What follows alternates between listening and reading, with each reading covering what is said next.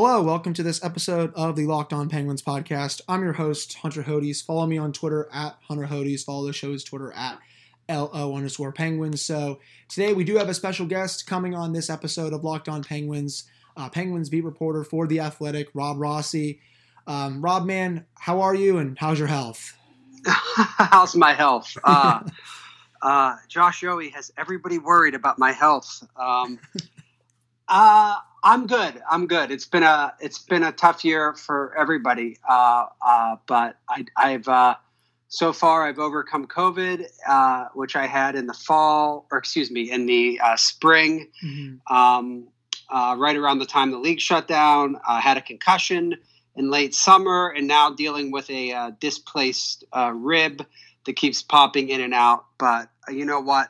Small annoyances, all things. I'm very fortunate that this pandemic has not devastated me, my friends, and my family, which is not to say it hasn't affected us. I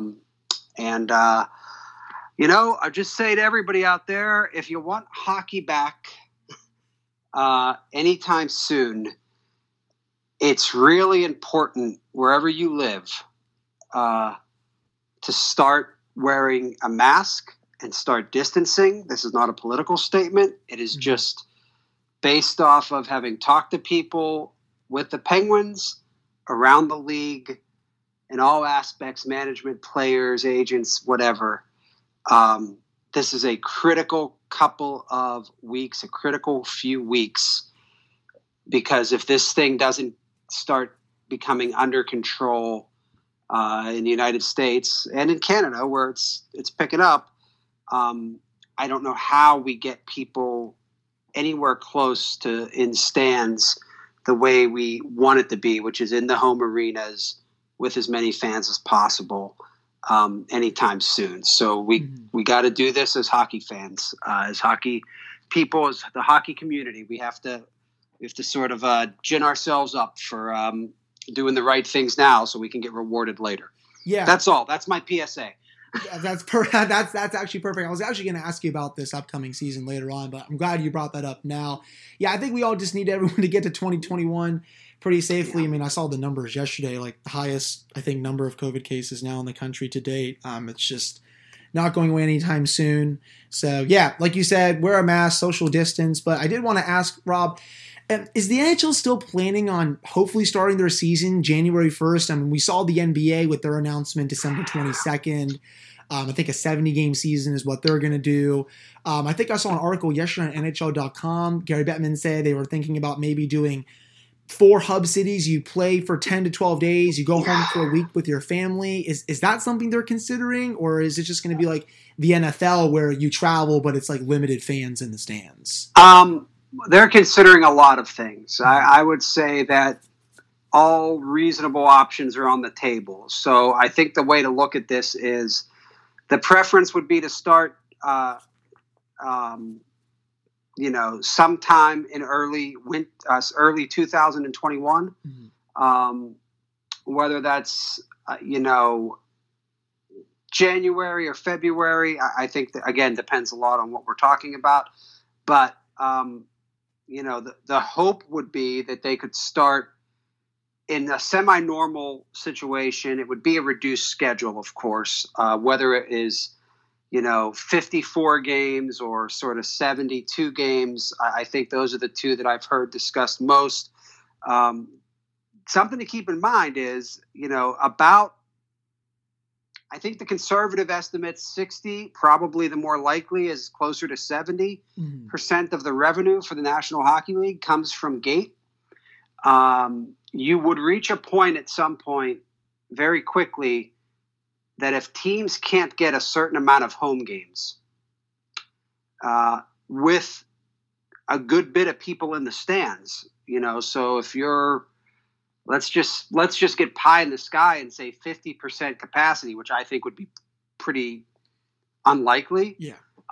If you can't do that and you're an NHL team, even if you're one of the teams like the Flyers or the Rangers or the Toronto Maple Leafs, that sort of had the deepest pocketed corporate owners, you're losing a lot of money. You're losing almost all revenue because there isn't an NHL TV contract, at least in the United States, that's sufficient enough to overcome.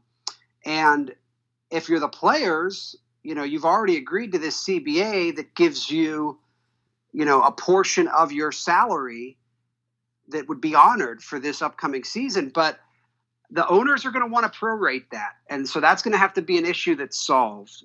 So I think, you have to get this financial situation solved.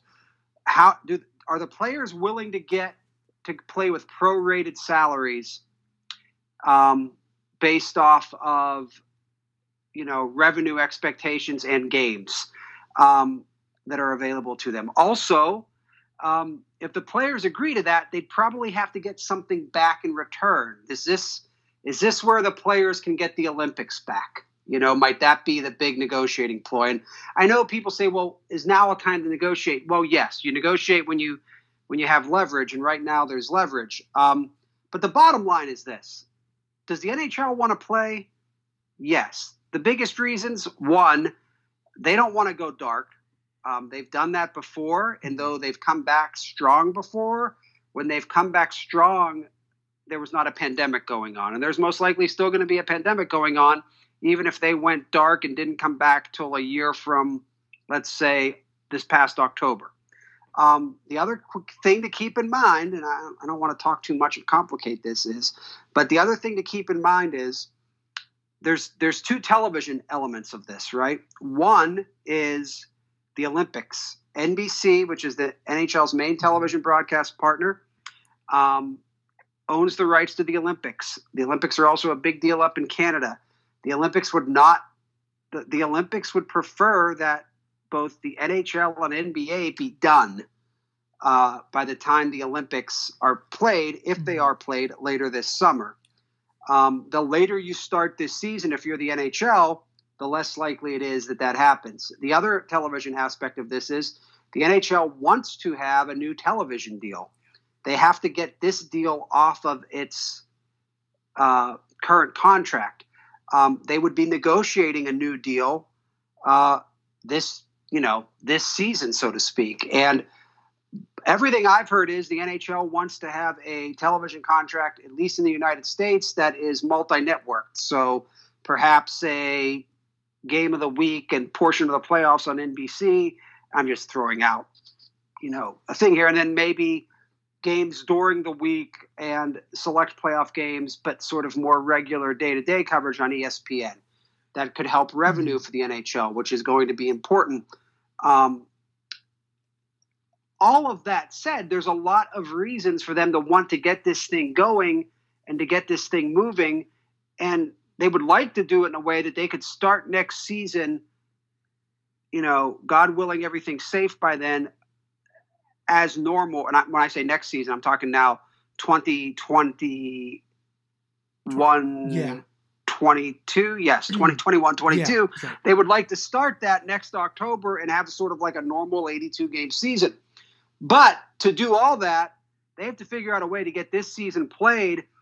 And they have to figure out a way to get this season played in a way that is economically sensible for them. And again, even in their bubble concept, they can't do a full year without fans or even with, greatly diminished fan presence, because that is just going to kill them financially. I don't know if some teams can survive doing that. It would make more sense from the owner's perspective, if that's the case, to not play this season at all, because they wouldn't lose as much money. But if you shut the game down for a year like this, how many teams would come back at all? So I said I didn't want to talk too long, and I did. So let me just summarize this. It's a mess. It's a complicated mess. It's a mess that has a lot of things completely out of their control.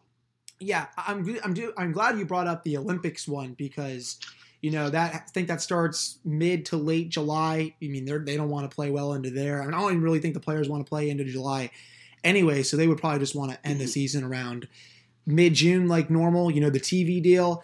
I've always said for a while, it would be great for the league if they would make a lot of money if they would bring back ESPN as one of the primary rights holders for the United States. I know they've kind of what's the word I'm looking for here? They've kind of neglected hockey at times, I would say. You know, they don't have the best panelists, the best analysts, I should say, for hockey. But I really think you could come up with some big names that would go to ESPN, you know, to do the games. And, you know, bring back Gary Thorne. I mean, I loved him when he did it. But I think ESPN, look, there's interest by ESPN. Mm-hmm.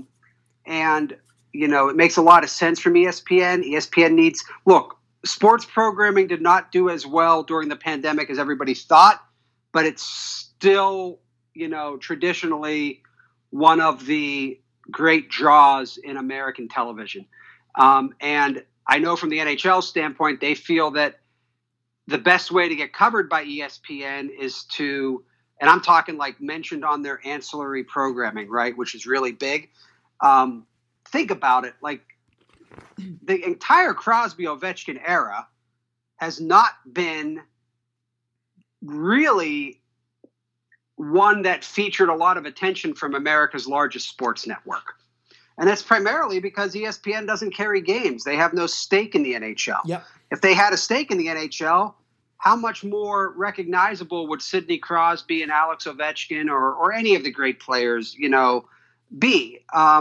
So that's a factor.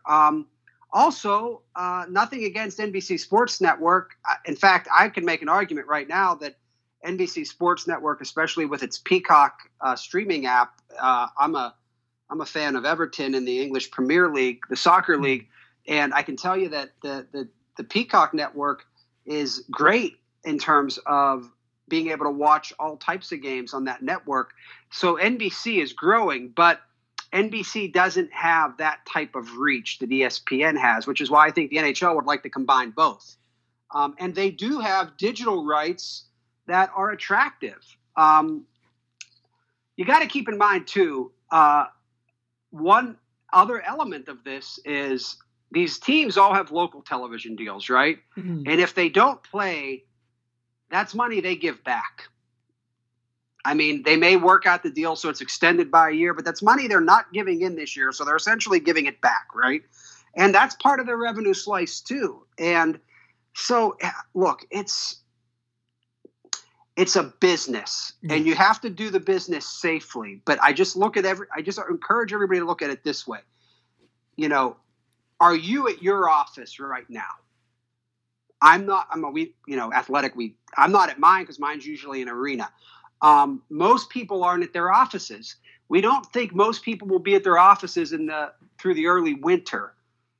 Well, the NHL's offices are the arenas, and they have to figure out how to get people in there safely, but they also have to figure out what's the cost versus the loss. And the players do have an interest in this, right? Because if let's take Evgeny Malkin, right? You're making $9.5 million next year, right? Mm-hmm. Well, you have 2 years left on your contract. Well, you took a hit last year because all the games weren't played and the revenue was down. You know you're going to take a hit this year because that's the way the CBA was negotiated. You're likely going to take a hit the next year if this thing doesn't get under control really quickly. So now you're talking about a guy who on the final 3 years of a contract is taking less money, and potentially on the final 2 years of that deal taking, say, 75% of the money. And that's if they don't come to some sort of agreement on a prorated portion. And that's going to be a big chunk of the league. And so you're going to have people that are veterans, and you're going to have people that are sort of mid-tier players, but also guys like John Marino, who would be due a rookie, or who could be due like a new contract this upcoming summer, right? Yep. The Penguins would probably like to sign him long-term. How do you do that with a flat cap when you don't know your revenue streams? Because you might not be able to get a long-term TV deal, especially a multi-package deal during this. And also keep in mind this, and again, this can get very big and depressing, and I'm not trying to do that to people, but I also want to just say to people this. I covered the league coming out of the full lockout season, right? And so that would be coming into the first year of Crosby and Ovechkin, 2005-06. There were a lot of players, good hockey players, that tried to come back but because they had taken that year off, right? They weren't the same. They were never able to get it back. And the truth is, when you take a year off in your 30s, it is really, whether it's through injury or what, it is really hard to get back to that level. If you have a year off where you really can't train the way you're normally used to training, if you're Sidney Crosby and those guys that go to Colorado to train in the mountains and you can't do that stuff, there's no way to get back that training. And it's possible that we're going to see some of these great players, you know, the Crosbys, the Ovechkins, the Malkins, name any of these guys in their 30s. It's possible we're going to see them come back looking a lot different, because if they don't play hockey from, say, September of 2020 through till, say, maybe October of 2021, you're talking about the same thing as the NHL lockout, only they weren't even able to train the way they want to and are used to. So there's a lot of motivation to play to get whatever you can out of this season. The problem is it's coinciding with, at least in the United States and Canada, spikes in a pandemic that we don't have under control yet. And the NHL has said this to me privately, as has the NHLPA. The biggest hurdle they have is not so much the pandemic. It's that they have a hard time making plans for a pandemic when there aren't really plans, at least in one of these countries, to really follow. And that's a real challenge for all these leagues.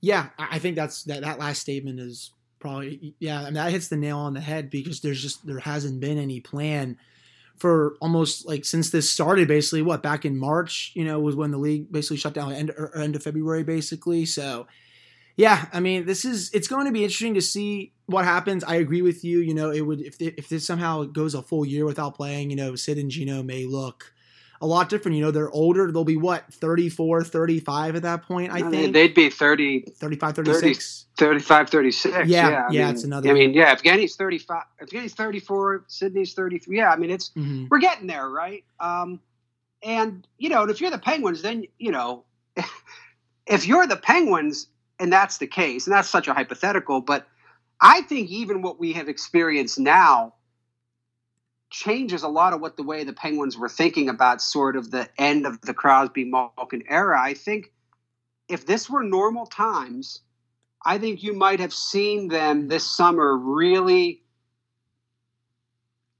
as much as ownership is willing to, and it's always been my understanding that ownership has no taste for letting Malkin go. Crosby's a non-factor, right? Yeah. But I really think you might have seen them try to sort of do the whole make even more moves around Crosby and Malkin and just sort of accept that they're going to be lesser players, but they're going to finish their career here. But maybe you would have moved to Letang this summer to try to get some more return for that, because it could be harder to move high-ticket players next year when revenues might be even worse. But I think now, because of this, look, if you're the Penguins or any team, you have to think about not only putting the best team on the ice to win, but you also have to start thinking about when fans are going to come back. And there will be this rush of when fans come back. Yeah. They'll want to get into the buildings. But there will also be this thing is you're going to want players that they love on your roster, because you're going to want to give them added incentive to go to these games. Because let's face it, it might be something that they feel like is a risk. And, it's I guess I don't want to say it's more of a risk worth taking when you can go see players that fans love, but, it is to a lot of fans' minds. And so that, I think that plays a part in the decisions they'll make too. And that could directly impact the way they're trying to build a team, not only for this year, which I think is more of a one-off, but in future seasons. Yeah. And we're going to touch on, what the team is, going into this season looking like, as Jim Rutherford made a flurry of moves, probably was more active than any other general manager around. But before we do get to our next segment, we can talk about Built Go a little bit. Whether it's a mental or physical wall, you can break through it with Go every day. It's the best workout gel on the market. You can put it in your pocket to get through the day, put it in your briefcase for the most focused presentation ever. There's 3 delicious flavors, the chocolate mint, chocolate coconut, and the peanut butter honey. There's an offer. You can go to BuiltGo.com and use promo code LOCKED, and you'll get 20% off your next order. That's promo code LOCKED for 20% off at BuiltGo.com. Let's go. Rob, so as I just said, with the Penguins this offseason with Jim Rutherford, made a ridiculous amount of moves, was definitely not happy at the end of the season when they lost in 4 games to the Canadiens. Do you think he made enough moves to get them to be a contender going into this season? Just because, Crosby, Malkin don't have, a lot of time left here, and he said he wanted to get younger and faster going into the season. That's such a great question. By contender, I'm assuming you mean for the Stanley Cup. Yes. So I've sort of taken this rule, and I was slow to come to this, but for years I used to argue that it was a myth that any team that qualified for the tournament had a chance to win. Mm-hmm. I looked at the data, and the data suggested that wasn't true, especially in the cap era. You had, the winning was being done primarily by, a handful of franchises, the Penguins included. I do think that's changed. I do think now if you get in, you would probably have an equal chance to make it through a couple of rounds. And, I've long thought if you win 2 rounds, the difference between winning 2 and 4 is usually, are you able to win 1 game in each of your next 2 series that you probably shouldn't have? And that usually, the Stanley Cup champion's usually determined by that once you get to the sort of conference final. Which team can win sort of 2 games the rest of the way that they shouldn't have, 1 in each series, right? So that's sort of my general view. I do think the Penguins are a playoff contender, but I don't love where they stack up in their division.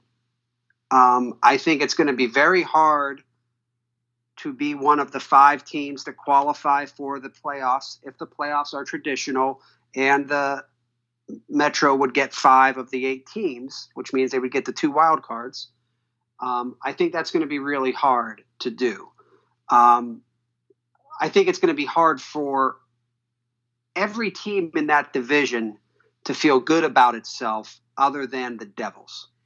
I think when you look at Columbus, the moves Columbus has made, when you look at Carolina continuing to get better every year, when you look at the New York Rangers, how well they were playing at the end of last season, how intriguing it is that they might not have the Henrik Lundqvist thing holding over them the way it did last year. And then you look at, they added another top winger prospect in this draft who can be a difference-making player, and also gives them a chance to maybe look at Kakko as a guy that they could move to improve.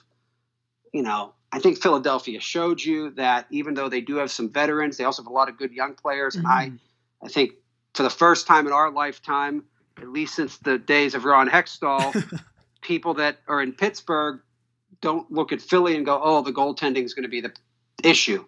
Because Carter Hart's, he's the real deal. Mm-hmm. I haven't even talked about the Washington Capitals, who are still pretty good, who have a pretty good coach.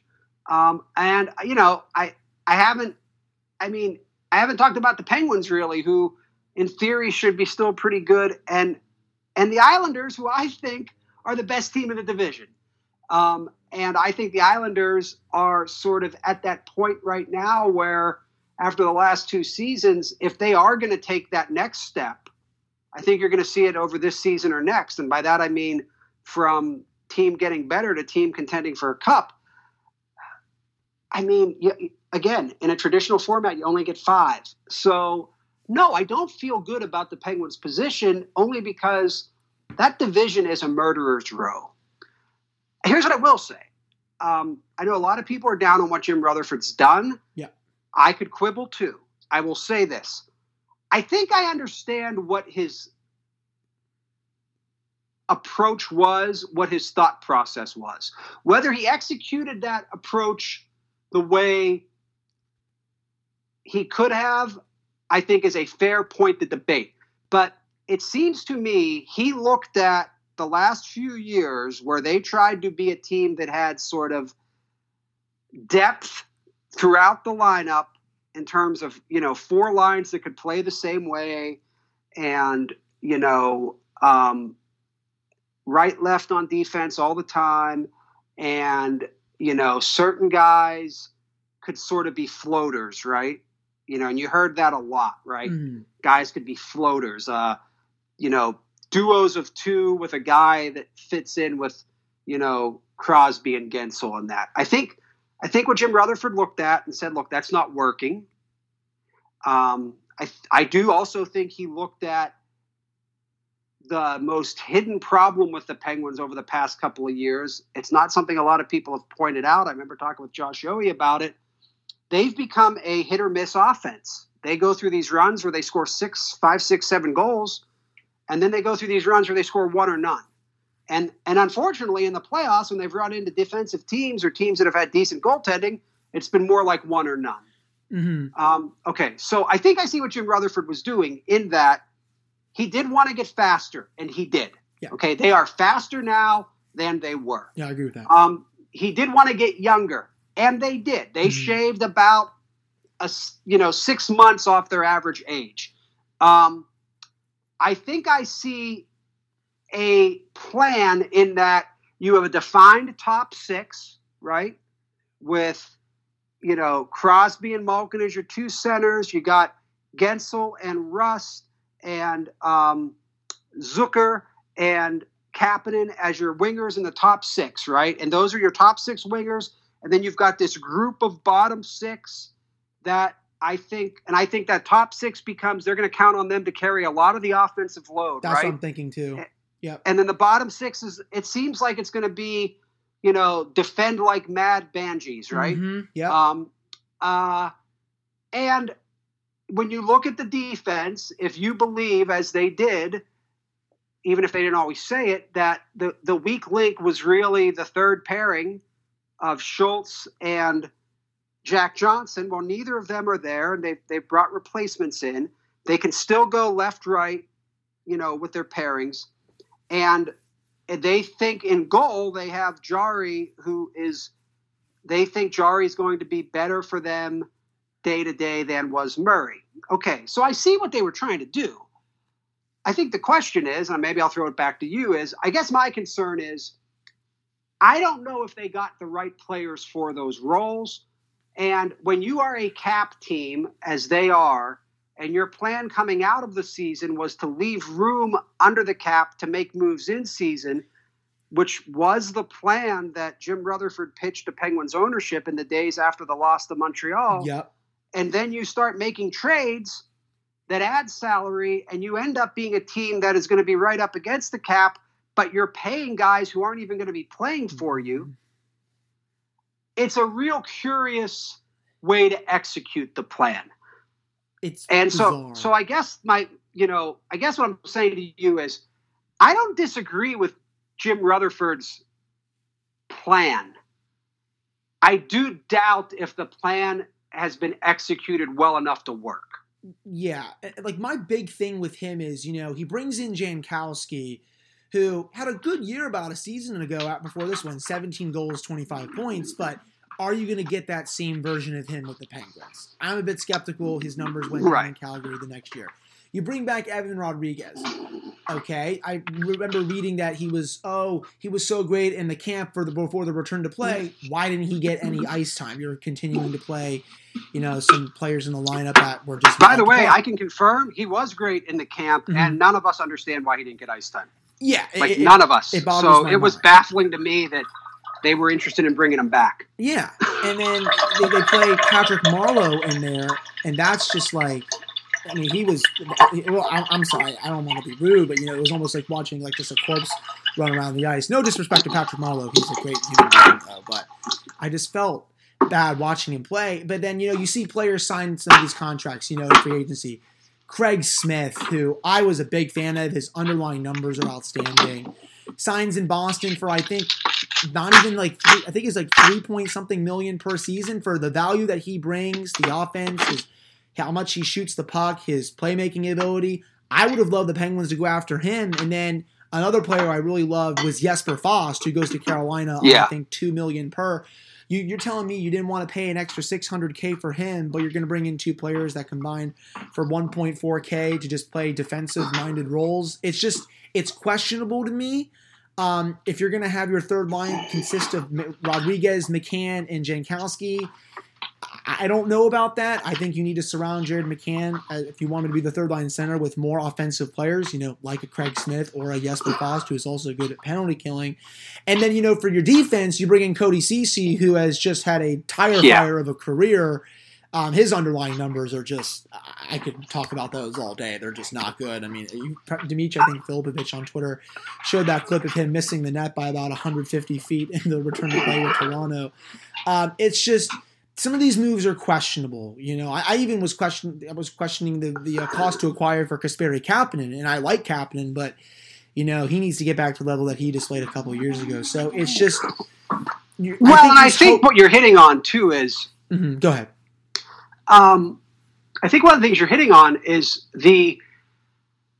so players have these defined roles, right? Mm-hmm. Well, are they in the position to succeed in those roles? I don't think I think Jared McCann's a fine two-way player, but he's also a guy that should be a 25 goal scorer in this league. Now, in theory, they're looking at it like McCann can be the Phil Kessel of that third line, on a wing, with two guys that, are differing presence, right? And Jankowski can be maybe a big center who can play a little physical and play a possession game, they hope. And then Rodriguez can be a guy that I guess in that situation would become more of the Carl Hagelin, right? Mm-hmm. Except that I don't know that you can look at Rodriguez or Jankowski and really say that there's a whole lot of evidence that where they're at in their career, they were anywhere close to what, the Penguins had with that HBK line around Kessel. Jankowski's not what Bonino was. No. This isn't a case where they have another Carl Hagelin, and Jared McCann's not Phil Kessel. For all of maybe his faults, Phil Kessel is one of the few wings in this league that has never needed a center to create offense. Yes, I agree. Okay, now your fourth line, I like your fourth line a lot, but, they have guys coming back to this team that I don't know that they need, because I think they might have guys in the organization that can better fill the roles. And so when you're still paying Jack Johnson, $2 million against the cap or whatever it is not to play for you, when you're still paying a guy like, help me with his name, I forget. Nick Bjugstad? I apologize. Nick Bjugstad, yes, sorry. Yeah, great guy, I didn't see him play enough to remember his name. I apologize. There's been so many names this year. Still got a guy like Nick Bjugstad who you're paying not to play. And then you got Zach Aston-Reese, who's getting $1 million a year from you against the cap. And to be honest, I don't really see where he fits better than some other guys could. When you're looking at a Jared McCann even, I think paying Jared McCann close to $3 million to be on your third line, I think is a waste when we've seen that he's not really a third line guy. And especially when you have those defined roles. And if you thought last year the problem was the third pairing on defense was a weakness, well, I don't know that it's still not a weakness. In fact, I would argue it still could be a weakness. It's maybe just not as weak of a weakness, but it's still a weakness. Yes, that's basically that. You basically hit the nail on the head there. It's still a weakness, but as long as you don't have Jack Johnson on the team, they're not going to be as bad. I mean, the same with Justin Schultz, because he was just terrible in that playoff series. I mean, Cody Ceci's not much better, but if you're giving Mike Matheson and Cody Ceci, I don't know, what do you think you get, 12, 14 minutes a night? It's not going to kill you like Jack Johnson would. It's a lot of money for 12 or 14 minutes a night, though. That's the thing. Yeah. And what I also don't like is they don't have a real lot of opportunities going into camp for guys to win spots. Now, what they do have is guys that are signed to one-year contracts that are easily disposable that if guys come into camp and prove they're ready and then go down to Wilkes-Barre and sort of light it up, you can probably easily dispose of guys like Jankowski, right? Yes. You can probably move a guy like Zach Aston-Reese to create room for these guys. The biggest question I have for the Penguins, despite everything we discussed, I could see all that working out. Here's what they don't have. I have grave concerns about the goaltending. I think Tristan Jarry has all the potential. Honestly, I think of him similarly the way I think of Marc-Andre Fleury, as gifted as they come. But as we saw with Matt Murray, until you prove that you can handle a 50-plus game workload, which is something Matt Murray never proved he could handle consistently, you're just part of a goaltending tandem. You're not sort of a number one. He's never proven that at this level, so we don't know. His backup is presumably going to be Casey DeSmith. They might be a fine tandem, but I guess I would have argued that this would have been a year to invest in a more solid number two, because in case Jarry gets hurt, or in case Jarry falters, and because the schedule could be compacted, you might want two goalies that can play. They have a great unknown at goal, and we're basing a lot of what we saw from Jarry in 30-some games. Yeah. And that's – I guess I would feel better about that if I didn't feel like it's not quite the same risk they took with Matt Murray, but they basically bet on Matt Murray to become what they thought he would become when they picked Murray over Fleury. And my argument at the time, and look, I think everybody knows my relationship professionally with Marc-Andre Fleury dates back to when he was 18. So, I'm fond of him, but I also like Matt Murray a good bit. But I think my argument at the time was, could you have ridden out the last great years of Marc-Andre Fleury, gotten more from Matt Murray because you knew what Marc-Andre Fleury was? You were betting on Matt Murray sort of becoming what he had shown you to be in small stretches. And they're doing the same thing, only I don't think there was ever a chance they were going to keep Murray this time. But you are betting on what Jarry conceivably will become, and he has to become that. And until he does, I think you have to put the Penguins' goaltending. It's certainly not a strength because it hasn't proven that it can be yet. And I'm talking the goaltending as a whole. And it's an unknown. But that doesn't mean it won't end up being a strength and a difference maker in a good way. Because maybe he becomes a Carter Hart type player. That would be the best case scenario, I think. Right. I mean, honestly, I think I remember reading this on Twitter. It was almost like they're kind of doing like a coin flip here with deciding to take Jarry over Murray. Small sample size. Are you going to get the guy for 50 to 60 games that played well enough to be an all-star, or are you going to get the guy that faltered a little bit down the stretch where his save percentage dipped, I think, below 900? And then, of course, I know he did have that really good playoff game. So, it's just such a sore sample size. Like I said, you're almost like flipping a coin hoping it works, because I could have seen the option to keep Murray, but I mean, you're not going to pay him $6 million per year. The fact that he got that from Ottawa stunned me pretty hardly. Just pretty stunned me a lot. That's not a word, but good for him though. But it's going to be interesting. I think this team overall is a playoff team. I do agree with the Metro is a murderer's row though. I mean, Washington is in the same predicament as Pittsburgh. They're riding out the last few years of their core. The Islanders, for as much as people like to say how their style of play stinks, I'm one of them. I can't watch Barry Trotz hockey 82 games a year. It's a very effective, and it works, and they're a good team. Philadelphia, I mean, yeah, I can't really pick on their goaltending anymore because Carter Hart has made me eat crow. And then, the Rangers to me are fascinating because, they were playing great down the stretch. Artemi Panarin, I think, should have won the Hart Trophy.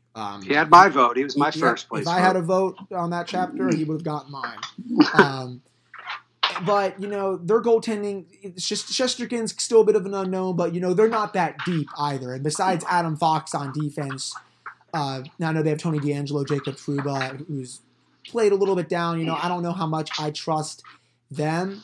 So I think they can finish over them for sure. And then, Carolina they're getting better too. But, I think. Well, you didn't mention the team that I think is the most intriguing is Columbus. Yeah, that's because I think we tend to sleep on Columbus because it's the Blue Jackets and it's that market. And, it's Torts. But, I mean, I think we have to look at this. They've quietly developed one of the best systems in hockey. They're a type of team that Tortorella can coach and coach well. I think they have the best defenseman in the league when he's healthy, and Seth Jones. I think they might have the best top pairing in the league. And, they added a top six element that they were lacking. I think Columbus is very intriguing. I think they could be very Carolina-like, where all of a sudden they go from some team that was building to also an entertaining team. And I agree with you what you said about the Rangers, I think, are all upside. We don't know what they are. Yeah. But, I mean, look, the facts are, at some point, the Penguins and Capitals, it catches up to them that their cores are as old. And when I say old, I mean they've just got a lot of mileage on them, right? At some point, it catches up to them. And unlike in years past, now, I wouldn't say this was the case last year, but or maybe even the year before. But this is going to be 3 years in a row now, I think, where the Metro is just, a fight of, I compare it to like the old Godzilla movies where Godzilla always had to face a new monster. And then it was like, it wasn't enough. Then it was like, well, you had to face a bunch of monsters, right? Mm-hmm. And then it was like, well, now we got to bring King Kong in to help Godzilla because there's too many good monsters. Well, I think the Penguins are Godzilla and the Capitals are King Kong, but the rest of the division is like all these other monsters, and it's like,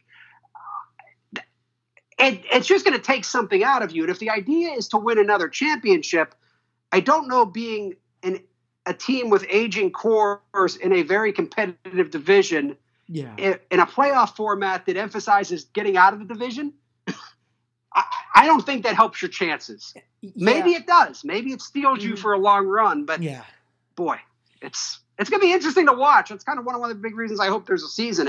Me too. It's fascinating. And I do think, I didn't mention this either. I think Jim is going to make a move during the season to really. Of course. Yeah, he knows this is the last 2-3 years of Crosby, Malkin, and Letang at an elite level. He's going to want to milk the best out of them to try to get them to 4 because, you get 4. That's rare territory. You're already in rare territory with 3 with this core, but you get to 4. I've said this on this podcast before. You're almost at the immortality stage where it's just like, it changes everything about them. I mean, as I've talked to Evgeny for his book, he's well aware. Not only would he be the only Russian with 4, but as Evgeny has told me, it puts him and Sidney even with Gretzky and Messier in Edmonton. That's right. And that's big territory. I mean, I think we're going to look back at the 3 and go, wow. Because, they did go back to back. And let's not forget, they went to back-to-back finals twice. And it's only because they played an all-time great Detroit team that they didn't go back-to-back twice. Yeah, it's one of the best teams I've ever seen. So, this has been – I've said this. I know people have questioned me. It's the greatest era of Penguin hockey. It's not even close. Yeah. With all due respect to the Mario Lemieux, and Mario's the greatest player in the history of the franchise, the greatest player in the history of hockey. And with everything Jaromir did, and I still think Jaromir at his peak is probably a notch above slightly Crosby in terms of just how dominant he was individually. We forget how many average teams Jágr dragged into the playoffs and 2 playoff victories in his latter time with Pittsburgh. But we've never seen a run like this. I mean, it's going on a decade and a half. It's had winning on the ice, consistency on the ice, unparalleled financial success. These great players that they've drafted have, they've won MVPs, scoring titles. They've, for the most part, averaged going deep into the playoffs, even in the years where they lost in the first round. Those are sort of outweighed by the times they've gone to the conference final. Mm-hmm. And look, I'll say this, and I know, this means a lot to me as a covering it. I've covered the entire era, and I haven't had to write any stories about these guys being like bad human beings. Mm-hmm. And that means something. They've been exemplary citizens. That said, every era comes to an end. And I do think Penguin fans, and look, I think you've a better grasp on this than me. My sense is there's a portion on Twitter, as there always is, or social media, however you want to say it, that is never going to be happy, right?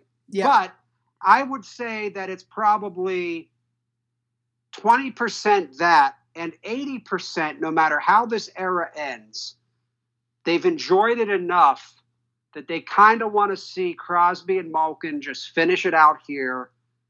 And if the Penguins can be competitive during that, great. But, they want to there's a generation now that's grown up with this team that I think wants to see that sort of end with those guys in town. And they're willing to take maybe just being a playoff team, the fans I'm talking about, as opposed to being a cup team every year. And look, you have an ownership that's going to try to spend every year that they have those guys to be a cup team. So it's a lot of good situations in Pittsburgh, but whether it's the Crosby Malkin era or the Mike Lang era or, whatever era, we are closer to the end of some great times than we are the beginning just because of age. Yeah. And, that makes me a little melancholy. I'm not going to lie. I don't know what I'm going to do when Mike Lang calls it quits. That's going to be a sad day. I think, to your point about the fans, I think a lot of them, for the ones that I follow, at least on Twitter, I think they want one more, and then they'll be like, okay, they got 4. Now we can just, if they want, they can be competitive the rest of the time. I think one more, though, is the big one that everyone wants. We all know the team is going to stink once they retire. I think everyone is also already preparing for that. There's going to be some dark days ahead for the franchise once they retire. But Rob, before I do let you go, I want to touch on a couple things. Go ahead. Yeah. Rutherford, they had a big front office shakeup this offseason. I didn't really see that coming. Jason Karmanos was let go a couple weeks ago. I read about it on, I think, a couple stories. He basically was like, yeah, I'm not really going to get into the specifics about it, excuse me. And it's like, okay, seems kind of fishy that he's not going to really want to talk about that. I don't really know what that's about. And then, they promote Sam Ventura, which is awesome. I'm a huge fan of his work. I'm honestly of the opinion, man, I want him to get consideration for the GM job once Rutherford resigns, calls it quits, or is somehow fired, because I don't think the organization's going to do that. What do you make of the front office shakeup that went down with the Penguins? I was stunned by the Karmanos dismissal. And I'd be lying to you if I told you I had any inside info. If I did, people would have read it by now. Yeah. They've kept it very closely under wraps. I don't believe that it was just Jim Rutherford's decision. It's a tough thing. Everybody says great things about Jason Karmanos. Jim and him are extraordinarily close. They basically have a father-son relationship. I find it peculiar that at a time when Jason Karmanos seemed to have his stock be at a high, he interviewed for a GM job this year. I remember that. The promotion, look, they needed a GM in Wilkes-Barre. He was the logical guy to be the GM in Wilkes-Barre. So I put less into that and more into it just seemed puzzling, right? That said, I will say this. I have long thought very highly of Patrick Alvin. I like guys that have worked their way up.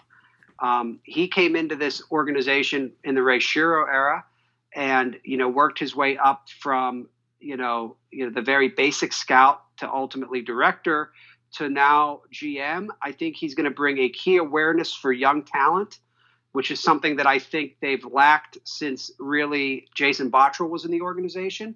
And by that, I mean being able to identify young talent, not just in your own organization, but out there that you can maybe get that maybe other teams don't value as highly. I also think Patrick, more than anybody in the organization, has been very adept at looking at things from an analytical point of view, using metrics. Most hockey teams talk about metrics. They don't use them. I think the Penguins have been one of them. I find it very interesting that Patrick and Sam are sort of going into this new era together because I think they are simpatico in a lot of ways. and I think it could be very intriguing in terms of giving Jim Rutherford a completely different perspective. I think that I know that Sam Ventura can do anything he wants to. He's one of the smartest people I've ever met. Yeah. I have a lot of respect for people that are the smartest person in the room and never want to be known as it. And he's, I think, probably the smartest person in every room he goes into, but he's very unassuming. He's very down to earth. He's very much a guy that likes to learn. I think in this role, he puts himself in a position to perhaps be a guy that could either be a GM in Pittsburgh or somewhere else. And I think if the Penguins are trying to groom him for that, that would be great. So I think any move that results in Sam getting more influence is outstanding. And, I'll even say this, Eric Heasley, who, started off in media relations and is now, doing a lot of sort of what I call dirty work, the crossing of the I's and the dotting of the T's. One thing about Eric is he's organized. He's very meticulous and another low ego guy. And I think he'll be invaluable as an asset to Sam to have success. So I'm encouraged by what they did front office wise. And I even think bringing Trevor Daley in makes a lot of sense. I know they've told Sergei Gonchar, who they were high on, that, they would hope to bring him back to the organization in some way. And I think honestly, and I think this is part of hockey ops, the way I look at it is this. And also, by the way, I should say this. I still think there's a chance they're going to bring in a veteran to be part of this. I know I reported a few weeks ago they had interest in Dale Talon, right? Yes, thank you. Oh, God. And I still think he could be a part of this, whether you like that or not. Yeah. But I will say this. If you look at the moves they've made this year, it's interesting, right? Because I don't think this is an ownership group that, quite candidly, it's not an ownership group that's all that engaged. They'll sign the checks, but they basically like to stay out of it unless people are bothering them so much that they feel like they have to step in, right? Yeah. But I will say this. If ownership was trying to send a message, and I'm not saying they were, but let's just humor me on this. If ownership was trying to send a message that, look, we're not angry, but we're also not happy, I would give you three moves that, to me, I think are intriguing. One, they get rid of Patrick Hornqvist, a guy who's very popular in that room, right? A guy who the players have a ton of respect for, a guy who the coaching staff has a lot of respect for, a guy who's been a warrior, who's gone through sort of so much in Pittsburgh, the guy who plays the way he does.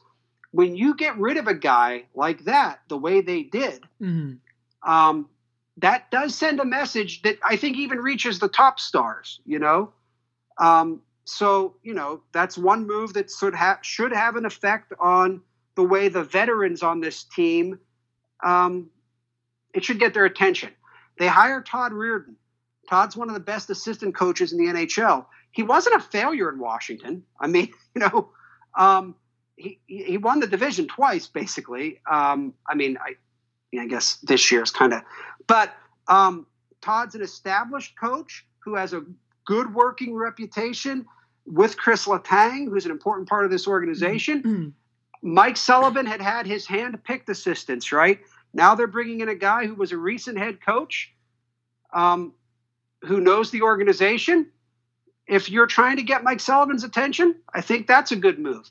And if you're trying to send Jim Rutherford a message, even if you're probably never going to do anything to really put pressure on him, having him dismiss Jason Karmanos was at least uncomfortable enough to guarantee that the Penguins will have gotten the attention of their core, their coach, and their GM after two disappointing seasons. I don't know what that means exactly, but I'm intrigued by it. Yeah, that was something that, a couple of my friends were wondering too, just like just with people on Twitter too, like is ownership finally stepping in, as like almost telling Jim, yeah, you got to fire Karmanos just because like we're not happy, you're going to trade Patrick Hornquist or something like that. That might have been the case. I mean, I don't know that wasn't the case. Like I said, the Karmanos thing has been very tight-lipped. Generally, guys like him, and I know this to be the case, have a non-disclosure agreement. Yeah.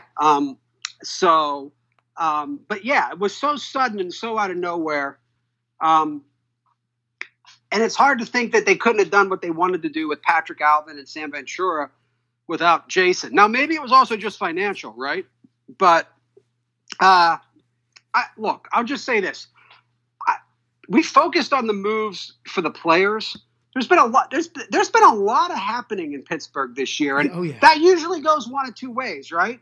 That usually goes, there's been too much change and the team doesn't really have anything that sort of binds it together. And, oh boy. Or it goes, we needed some fresh perspective, or we needed some people in positions to sort of orchestrate some of the things we want done. And this is going to benefit them. I don't want to sit on the fence, but I could make an argument for either one. And I don't know that we'll know this year, because this off season along with next season are going to be so different than an 82 game schedule that it's going to be really hard to judge. Conceivably a team like the Penguins, if the schedule is 56 games, could benefit more from that than most. Yeah. I would agree. But I mean, that's what makes this so fascinating. I think Penguin fans, I will caution them this, it's amazing to me that we're going into year 15 of Crosby Malkin, right? And I mean, first of all, it's just amazing to me that I can't believe it's been 15. Yeah, that's ridiculous. But we're going into it, and they're still a very interesting team. I mean, they're still a very interesting team. If you can get past the whole championship or bust mindset and can just appreciate what we're seeing, they're a fascinating team right now. And at a particularly fascinating time, and I don't want to speak for you, but, I'm pretty appreciative of the fact that at a time when, everything else in life is kind of frightening, we have sort of something like this to at least muse about, to distract ourselves from the harshness of the cold world we live in. Yeah, I agree with you completely with that. And, another distraction, I'll just end with this one, Rob. It looks like the Penguins are going to be getting a new jersey next season, as is every NHL team. Rob, is it the diagonal ones that are coming back, except they're going to be in white this time? I'm still a little upset that they're not going to be bringing back the black ones because, the video with Snoop Dogg riding his bike is just... Right. So couple things, right? Yeah, go ahead.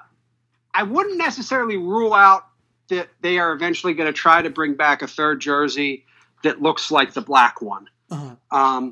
And I have heard that the NHL might be, especially because of revenue, exploring sort of a NBA type thing, not for this coming season, but maybe the season after this and beyond, where teams could have sort of a regular home, a regular road, sort of a third jersey that is sort of like a league-wide trend jersey, and then a sort of city type jersey, right? Interesting. I've heard that. Now, one reason they might do that, revenue, right? Yeah. But yes, this jersey is going to be basically take the 93, 94, or excuse me, 92, 93 diagonal jersey. Where there was black, make it white. And where there was the pigeon, put the skating penguin. I had hoped it would be an exact replica, and I had hoped they would bring the skating or the flying pigeon in. Yep. Only because I always thought the logo. Look, they have a perfect logo and they have perfect uniforms. Their current regular uniforms should never be changed again. Those are iconic. Yes. But I didn't hate the skating or the flying pigeon, I should say. as a secondary logo, and I kind of liked the way it looked on that shoulder pad. I always liked the way those jerseys on the Pittsburgh diagonal looked. But I also think one of the great things about those jerseys, that was back at a time when the jerseys were baggier, remember? Mm-hmm. These jerseys are more form-fitting. I don't know that the diagonal wording works as well on the modern jersey. We'll have to see. Even though I'm a fan of the NHL eventually going back to wearing white at home, and these jerseys I think are going to be worn a couple of times, one at home, one on the road. I wouldn't get – these jerseys are going to look weird, but I will tell you, it's my understanding that the way these jerseys are going to work is they were designed to be worn with another team wearing their version. And from what I understand, the Penguins were designed to go when they play the Flyers. And so, like, you have to almost look at it like a pairing. So I don't know if we're going to see these things like 10 or 12 times. I think we probably won't. That's what I was about to ask you too. I was talking about that yesterday on my episode. Like, when they had their third jersey, which eventually became their home jersey, they wore it like 15 times during that season, 10 to 12, something like that. So I figured it would be the same for this. So it sounds like it's going to be different, and it's only going to be worn like 2 times at most, maybe 3. Yeah, it might be 2 to 4. I mean, I don't know if it'll be every game versus the Flyers. There might be 2 teams, but I know these were designed that way. I mean, and because you're going to see teams like, and these are all designed to be throwback jerseys, but reversed. So, you know, you're going to see teams doing this thing where they wear an old jersey and the colors are just flipped. It's very gimmicky. Okay. So these, I wouldn't look at these as third jerseys. I would look at these as sort of like special attraction jerseys, right? Yeah. Almost like they make for the outdoor games. I will tell you this. The Penguins are still looking at sort of regular third jersey concepts to replace the yellow ones that they would wear more frequently. Obviously, the pandemic and that has changed a lot of things. I know they were considering and they still like the idea of sort of a black or even a gold version of the diagonal, where, you know, the black would be replaced with the Pittsburgh gold. I also know that one of the things they were thinking about was what ended up being probably the most popular jersey of that era in terms of sales was the one with the, I don't know how you describe it. It had the pigeon. It had that wraparound. Is it the Robo Penguin? The Robo one? Yeah, the Robo Penguin. Yes, right. That's and I will just say this: that Robo Penguin jersey is on the minds of people. It would be tough to replicate that without using the pigeon, but there is. I'll just give you a little tease here. Mm-hmm. It's not going to happen this year, but we are now 30 years. This will be the 30-year anniversary of Jaromir Jagr being drafted. Mm-hmm. He has said, I wrote about this in the Athletic in the winter, so you can go back and read that story. He has said he's going to come back and be part of a retirement number ceremony. I could definitely see the Penguins wanting to tie some form of the Robo jersey's debut as like a third jersey, not this season, but maybe the season afterwards, for the sort of official Kumbaya moment with Jagr. And I'm not saying that's definitely going to happen, but I could definitely see that happening. And that'd be pretty cool too, because when I think of Jagr, that's the jersey I think of. Yeah, I think of that one too. Now you have me all excited because I want that jersey to come back pretty badly. I would buy I have one. to give you a reason to have me on again. That's the thing. Exactly. I mean those diagonal jerseys that they're gonna bring back. I mean, I don't know. I just wish they would bring back the original one just because of how iconic me too. It is. Yeah, me too. And in fact, when they wore them a couple years ago at the Lemieux charity event, they looked so awesome. I mean, those are the Penguins have usually had good uniforms. I mean, they haven't had too many clunkers. I would say probably the worst uniforms I've seen were the blue ones. Oh, well, which blue are you talking about? Like the ones I think they wore after the Winter Classic. I never cared for those. Right. Yeah. But those original uniforms, those original baby blues were pretty good. And I will say that I always thought that when Reebok took over and had the Penguins, remember they had a thing called Vegas Gold. Yes. And the lines were very diagonal and sharp. And then Reebok took over, and it became these like patches underneath the. I think it was Reebok, maybe. I think it was Reebok. Had these like patches underneath on the side paneling, and that Vegas Gold became almost like a beige. Mm-hmm. And that look, that's what they won the 09 Cup, played in the 08 final, and even on the road they wore the white versions of those jerseys in 16. I always thought those were pretty bad just because they didn't pop. They just kind of faded. And that's because the color palette just changed on the Penguins. But since they've gone back to this, they're in a unique position where they've got they're like the Steelers, I feel. They have such great basic uniforms that they can sort of take some chances on like an alternate, because you always know that like, well, people are going to love what you normally wear.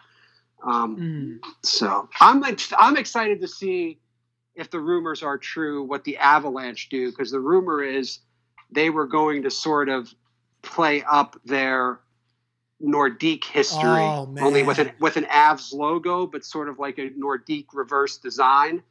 And I don't know if that's true or not, but man, would that look sweet. Yeah, that would be awesome. I think Carolina is doing something for the Hartford Whalers with theirs. Yeah. I've seen that's going to be awesome to wear. I'm excited to see a bunch of these. I'm excited to see the Penguins one. Like I said, I'm not going to repeat it, especially the black one was coming back. But Rob, thank you so much for coming on this episode. A lot of great stuff, a lot of great insight, and yeah, we're definitely going to be having you back on again. Especially with the with more jersey rumor announcements. Yeah, I love myself some. I'm weird, man. I'm a colorblind dude that loves jerseys. Go make sense of that. So. That's yeah, I'm excited to see all that. But yeah, man, thank you so much for coming on. I really appreciate it. We'll have another episode coming out on Friday. But until then, hope you all have a great rest of your day.